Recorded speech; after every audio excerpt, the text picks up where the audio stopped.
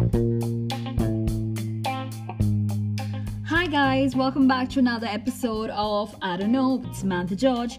This is the podcast where we talk about life, the paranormal, conspiracy theories, and occasionally have some deep conversations. Happy Valentine's Day. Yes, this is a Valentine's Day special. You're welcome. I honestly hope you aren't listening to this episode on Valentine's Day, but if you are, hey, hi, join the gang. It's no biggie. With that being said, since it's Valentine's Day and love is literally everywhere, yuck, it wouldn't be my podcast if I didn't put a little bit of a twist in it, if we didn't see Valentine's Day for what it really is. And that is a mess of human emotions. And hence, we're going to be talking about true crime this Valentine's Day. Precisely the Valentine's Day Massacre.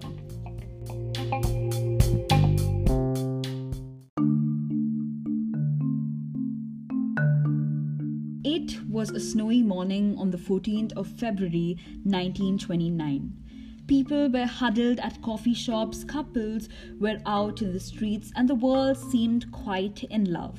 However, Chicago was experiencing life quite differently, specifically a red brick warehouse at 2122 North Clark Street in Chicago.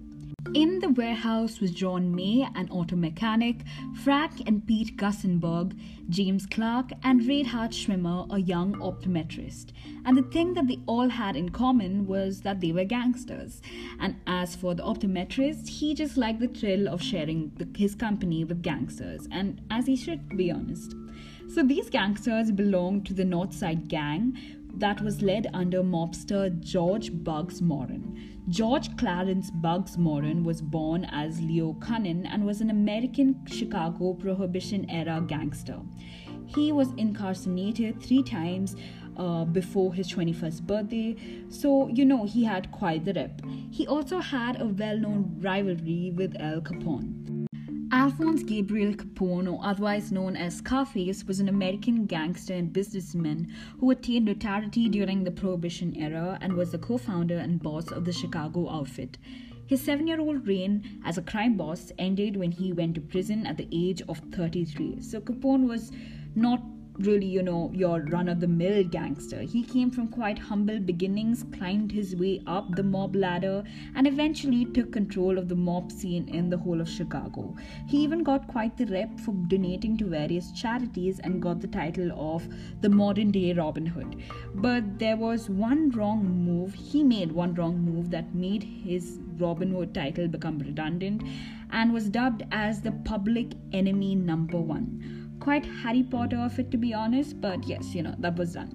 Now, you must be wondering, why did Scarface come into the picture? It was speculated that Al Capone conducted a spectacular gangland slaying in mob history.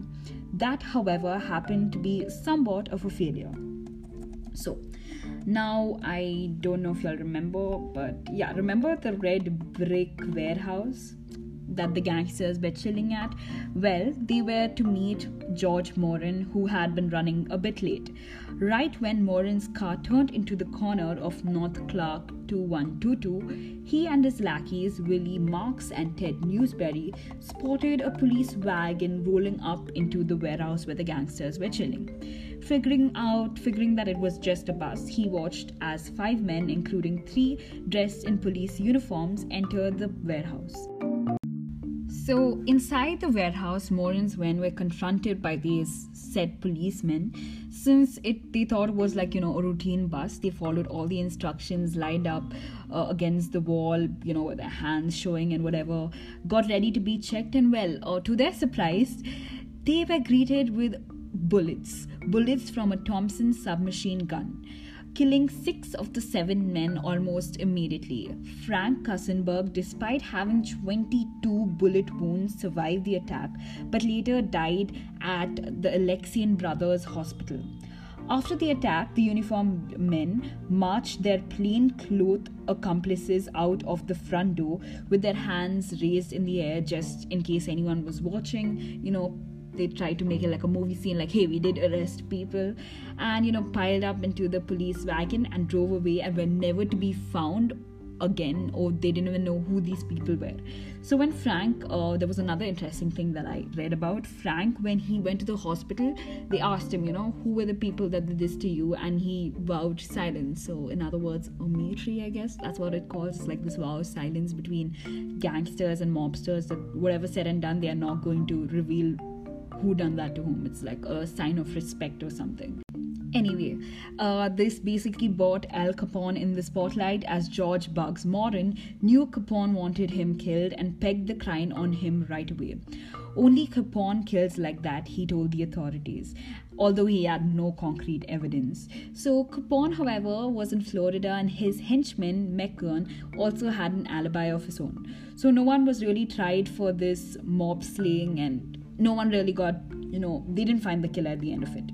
The plan, however, was said to be formed by a bootlegger loyal to Capone, who would draw Moran and his gang to the warehouse under the pretense that they would be receiving a shipment of smuggled whiskey for a price that proved too good to be true.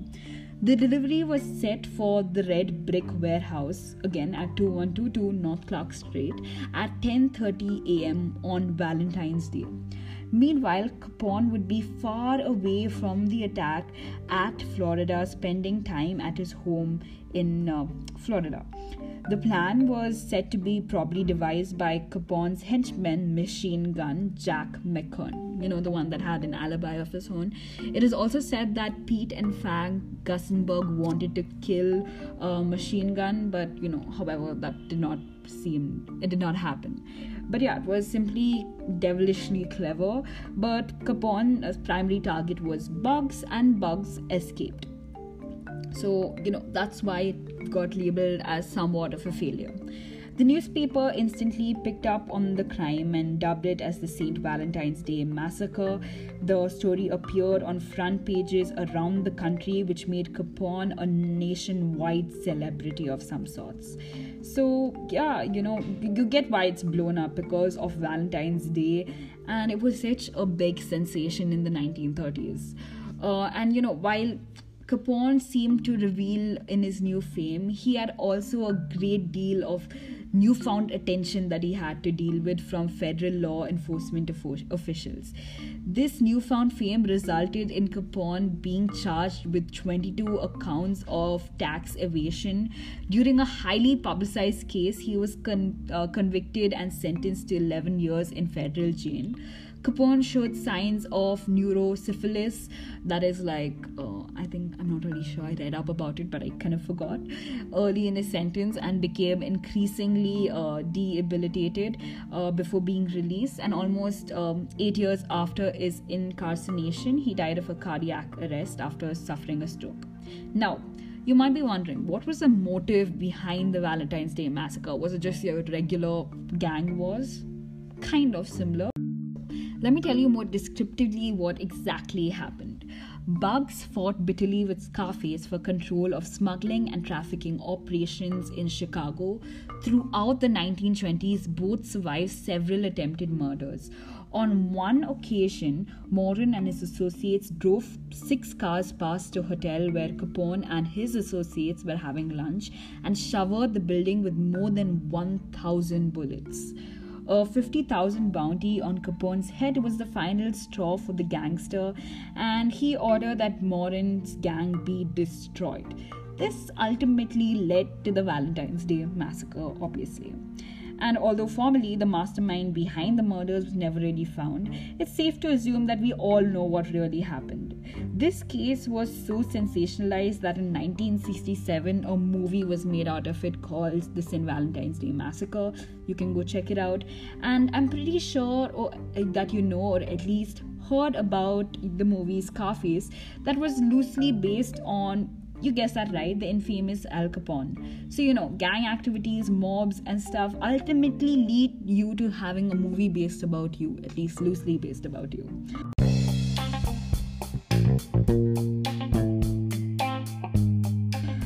And with that being said, it brings us to the end of today's episodes. Hope you liked it and, managed to see Valentine's Day for what it really is.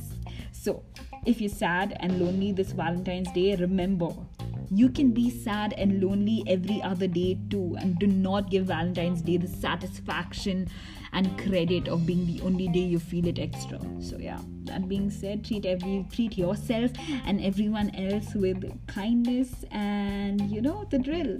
If you want to share some stories, or you got a story that you think I should cover, hit me up on idkwithsg@gmail.com and follow me on Instagram at idkw Samantha George. So yes, catch me next Thursday, hopefully with another banger of an episode. And yes, see you when I see you. Bye.